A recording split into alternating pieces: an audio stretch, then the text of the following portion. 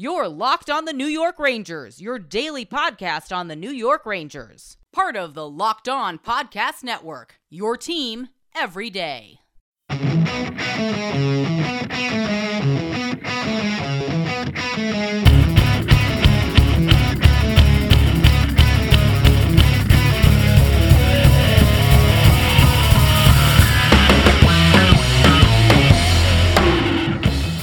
Welcome back, Blue Shirts fans, to episode number 453 of the Locked On New York Rangers podcast. I'm your host, John Chick. Just wanted to thank you guys for making Locked On New York Rangers your first listen every day. We are free and available on all platforms. And that song you were hearing right now is, of course, Leave the Lights On from our good friends in Pacifier. You can check those guys out anywhere you get your music. And today, very special treat for you guys. We're going to have part two of a two-part crossover special edition with Rachel Donner of Locked On Philadelphia Flyers. I wanted to post this episode quite a bit earlier than now. But, you know, as Ranger fans, we all know how this goes. There is never a dull moment when you're covering this team. If you missed part one with Rachel, you can go back and check that out. It is episode 447. It dropped last week. But for right now, part two of our conversation with Rachel Donner of Locked On Philadelphia Flyers, talking about, you know, just some predictions for the upcoming season. We recorded this before the season started, of course, and just talking a little bit about some of the former Rangers who now find themselves as Philadelphia Flyers. And our conversation picks up here right after I picked the Capitals to win the division this year. Enjoy. That is definitely an interesting choice for the Caps. I mean, you're right in terms of every time you think a team is going to be old and go over that cliff, they don't. Like with the Cap, I think the Caps are on that list along with the Pens. But yeah, I don't know. I don't know either. I think the Islanders are going to win the division, but we shall see. I mean, in a perfect world for us, Rachel, all three of those teams that we just mentioned there, the Capitals, the Penguins, and the Bruins, you know, they kind of age out and they fall off the cliff here. Please. That opens up the door for our teams. Yeah. Exactly. But, all right, one last question. Yeah. On a scale of 1 to infinity, how emotional is the Lundqvist jersey retirement going to be? Infinity +1. Let's call it that. That's going to be great. I'm really looking forward to that night. And I think tickets are pretty out of control for that game. So I don't think I'll be attending that one live. But I also don't think it's a coincidence that they're playing the Minnesota Wild. Matt Zuccarello plays for the Wild now, and those two are really close. And just cannot wait to see that happen. Yeah, it's quite a thing that he is retiring and just been a staple around the league. So I think everybody is going to be really invested in that, regardless of what team you root for. Absolutely. And, you know, while we're making our predictions here, Rachel, and, you know, talking about all these teams and everything, I figure I might as well go ahead and ask you for your prediction. Metro Division, who wins it? Does somebody surprise? Does somebody disappoint? What do you got? Anything you want to throw out there? Oh, yeah. So I do think the Islanders are going to win the division, and I think Columbus is going to be at the bottom of the division. Everything else in the middle, I think, is up for debate. I do think that the Pens and the Caps are going to figure out a way to make the playoffs again. They just always seem to do that. But then you have Carolina as well. And so I think those are the 4 playoff teams. Okay. From the division. I think that's how it's going to play out, especially because I think the Atlantic is strong enough that it might end up being 4-4 between those two divisions in the playoffs. And so, yeah, I just feel like the Flyers, Rangers, Devils are kind of get shut out, but still maybe have really good seasons while doing so. Yeah, I think I'm hoping that maybe the Metro sends 5 teams to the playoffs. I think that would definitely help both of our teams' respective chances. But yeah, that division's so tough. And we saw it this past season. I mean, going into last year, you know that the Rangers and Flyers, they're only going to play teams within their division. And that was going to make it that much more difficult to make the playoffs, certainly for the Rangers. But I want to ask you, obviously Alain Vigneault is the coach there. He spent a lot of seasons with the New York Rangers, took them to the Stanley Cup Finals back in 2014. How do you and Flyer fans in general feel about AV? I mean, is there still some trust in him? Because obviously 2 years ago, they had a really nice season kind of out of nowhere, but then a little bit of a step back this past season. So is there still faith and trust in AV overall? I mean, just how do you feel about him? I think it's a mixed bag. I think that there is a natural inclination to have less trust in him simply because of his reputation and in terms of how he deals with younger players. Certainly Rangers fans will tell you that. And although I thought he was different in Vancouver, so I don't know that it's a pattern. I think that he is a really good coach overall. The problem is that these last 2 seasons were so out of the ordinary. And I think that he is so used to a style of working stuff out in practice. And that is not what was possible these past 2 seasons Right. in the bubble for the playoffs. And then this past season, which was just accelerated so quickly that they barely, I mean, nobody had practice sessions. But when that is your approach to figuring stuff out and trying stuff out in practice, and you don't have those opportunities to do that, you're not going to be able to make any effective changes. Now, should he have changed that approach? Yeah. And I think that's where the doubt lies, in that the Flyers had some really significant defensive problems last season, as well as special teams. And when you don't change the coaching staff that addresses those situations and those specialty moments, then you're going to start to have doubt in the whole coaching system. So I think the Flyers are going to have to make significant improvements on the penalty kill and on the power play, and in terms of in-game adjustments from Alain Vigneault this season. I don't think Flyers fans are there yet in terms of wanting to toss him out, but this season, it's a very short leash. Just wanted to take a minute to let you guys know that today's episode of Locked On New York Rangers is brought to you by Built Bar. Did you know that Built Bar has so many delicious flavors? There is something for everyone. When you talk to a Built Bar fan, they're definitely passionate about their favorites. If you don't know the Built Bar flavors, well, you're missing out. Coconut, cherry barcia, raspberry, mint brownie, double chocolate, salted caramel, strawberry, orange, cookies and cream, and German chocolate. You know what my favorite flavor is? It's mint brownie, because brownies are awesome and these are actually healthy. If you haven't tried all the flavors, you can get a mix box where you get 2 of each of the 9 flavors. Not only are Built Bar flavors the best tasting, but they're healthy too. 17 to 18 grams of protein, calories ranging from 130 to 180, only 4 to 5 grams of sugar, and only 4 to 5 grams of net carbs. Amazing flavors, all tasty, all healthy. Built Bar is the official protein bar of the U.S. track and field team. Go to Built.com and use promo code LOCKED15 and you'll get 15% off your order. Use promo code LOCKED15 for 15% off at Built.com. Just wanted to thank you guys again for making Locked On New York Rangers your first listen every day. We are free and available on all platforms. So big trade in the offseason, a little bit polarizing, I would say, probably for both fan bases. Cam Atkinson for Jacob Voracek, one of the bigger trades of the offseason. Were you in favor of this move? Was there any way to see it coming? And was it tough to say goodbye to Jacob Voracek?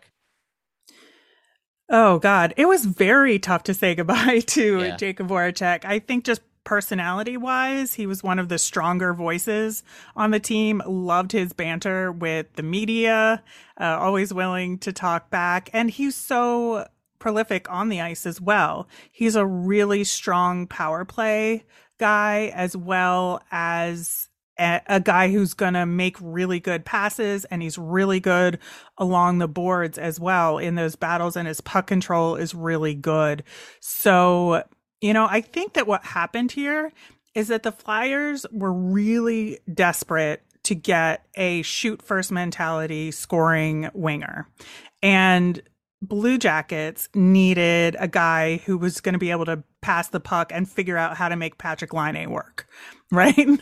And so this was just like a perfect scenario where a 1-for-1 trade really benefited both teams equally. The Flyers got some cap space out of the deal too. And I think that everybody just sort of recognized on both sides of the trade that, oh my God, we lost one of the emotional hearts of our team and we're going to miss him so much. But this makes so much sense from a hockey perspective on both teams that we're just okay. Like, this is fine. We'll be fine. Yeah, it's one of those things where I feel like if you're the GM of either or both of these teams, you kind of go through everything that you just mentioned there, where it's just kind of like, oh man, do we really want to say goodbye to Jacob Voracek? Do we really want to say goodbye to Cam Atkinson? But then you think about it the way you just explained it, and yeah, I mean, it's going to make both these teams better and benefit both of them, I would say. Absolutely. And in the preseason, Cam Atkinson has been firing away like nobody's business and got a few goals. So I think that as long as the guys like gel around him, I think it'll be a really good move for the Flyers. Absolutely. And one of the other big things that the Flyers did, this is kind of some in-house stuff, but Sean Couturier, the big extension, 8 years at, I believe, $7.75 million per season. In favor of this? I mean, he's been a heck of a player for you guys, but are you in favor of, this kind of an extension for Couturier?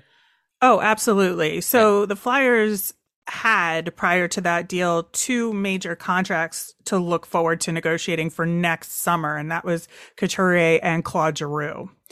And they got the Couturier deal out of the way, which is great because you know what dollar figure you're working with going into next season for cap reasons.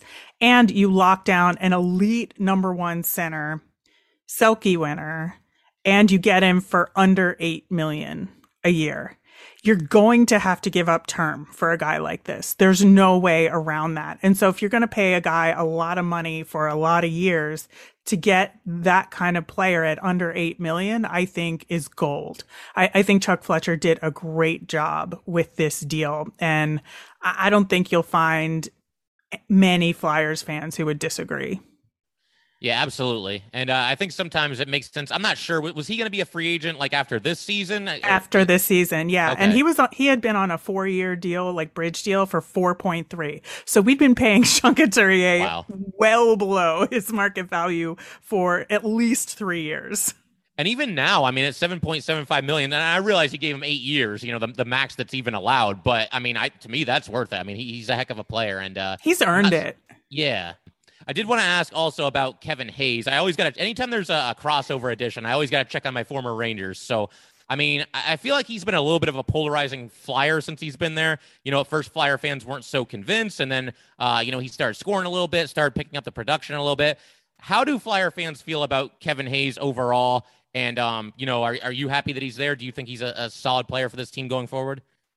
So first off, I think that the entire fan base is supporting him, especially given the tough, last month or two that he's had with losing his brother and getting a new injury that he's had to have surgery for recently. And I think that, he's really made himself a huge part of what people love about the Flyers. I think he fits in with the fan base perfectly. And I think that he struggled a little bit on the ice last season, and people were starting to wonder about him in terms of, is there something not there in terms of quality of play? But then once we found out that he had abdominal surgery right at the end of the season, that everybody was like, oh, well, that's why he doesn't have quite the speed he had the year before.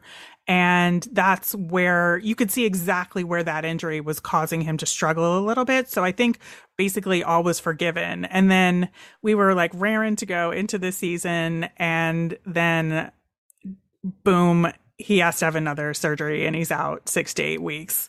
Yeah. He is back on the ice doing rehab training, so that's a good sign. And I do think that he's a really good player, and his absence is definitely causing consternation in terms of our center depth right now, and figuring out how to set a lineup going into the opening of the season without him. And so just by the fact of how much he's missed in the lineup and the ripple effects, I think that just shows his value. Just want to take a minute to let you guys know that today's episode of Locked On New York Rangers is brought to you by BetOnline.ag. We are back and better than ever. All eyes are on the gridiron as teams are back for another football season. As always, BetOnline is your number one spot for all the pro and college football action this season. With a new updated site and interface, even more odds, props, and contests, BetOnline continues to be the number one source for everything football. Head to the website or use your mobile device to sign up today to receive your 50% welcome bonus on your first deposit.